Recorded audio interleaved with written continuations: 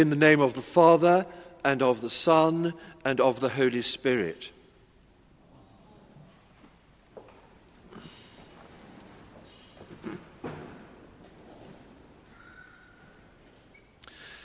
There will be weeping and gnashing of teeth. Here we are again.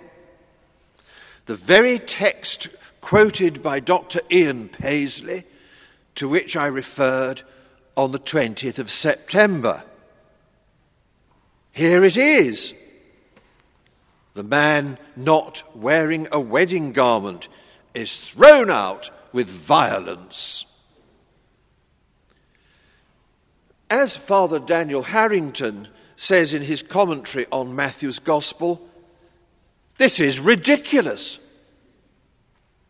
How is someone unexpectedly invited to a banquet to be in the right clothes? It's all very odd. Are we all supposed to be in such a state of grace, clothed and in our right mind, that we will be entirely ready to be caught up in the clouds with the Lord in the air, as Thessalonians has it, the earliest piece of writing in the New Testament? Well, it's all very odd. As with the generous landowner in chapter 20, so the last will be first, and the first last. It doesn't seem fair. The longer the pandemic goes on, the more moth-eaten our unused wedding garments will become anyway. So I'd stop worrying about your wedding garments if I were you. I got out my equivalent of a wedding garment the other day, staying with my old secretary in Dorset. I thought, whilst we're allowed to go out, I'm going, and I'll take my nice red woolly. When I got there, Cathy said, "Have you seen the hole in the back? You'd better leave it with me. I think the moths have got in." And they had. In a new book, The Godless Gospel, Was Jesus a Great Moral Teacher? By Julian Baggini, Lucy Winkett, our neighbour here in St. James's Piccadilly, says of Jesus, "He left pretty abruptly, without any kind of book or set of rules or instructions. They had just to get on with it."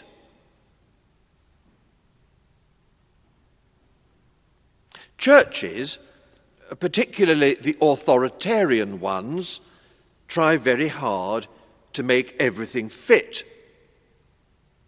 The Bible says, or the church teaches, "Upon this rock I will build my church," as the New Testament has Jesus say.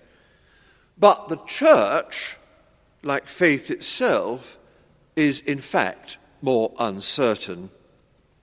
The church is more made up of the puzzled and the worried, not the stoically enduring the COVID-19 pandemic, but fractious, increasingly scratchy, increasingly got down, bad-tempered, like the king who gave the wedding banquet for his son.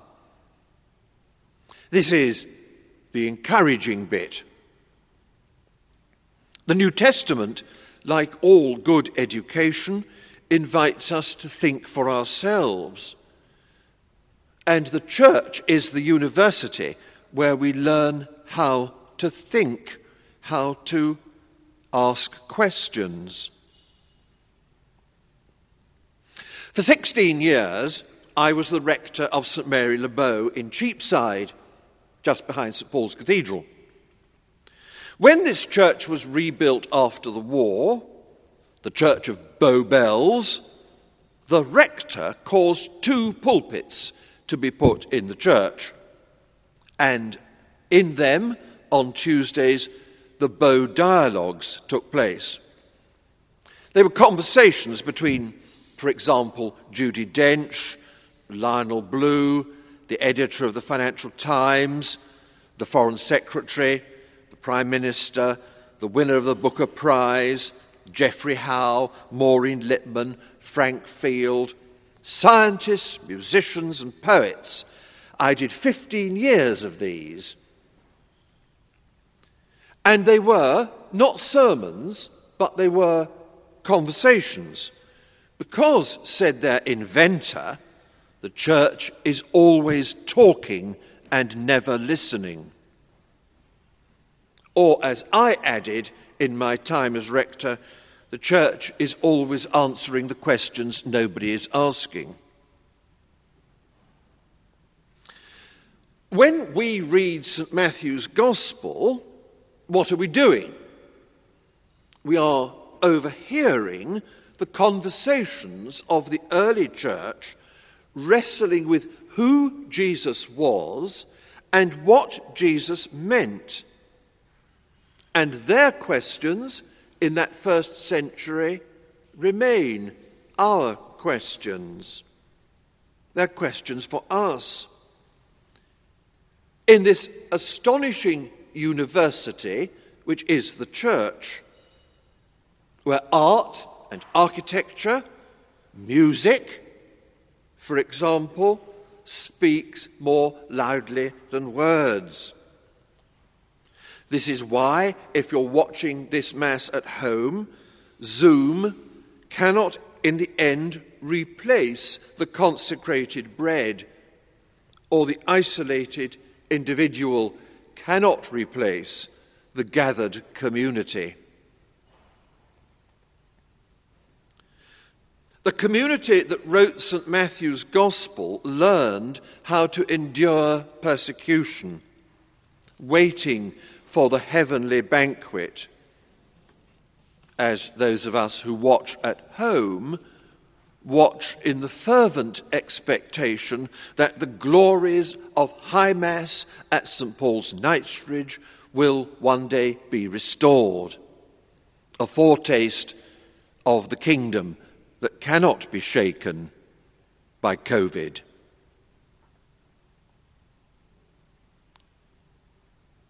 Those slaves went out into the streets and gathered all whom they found, both good and bad.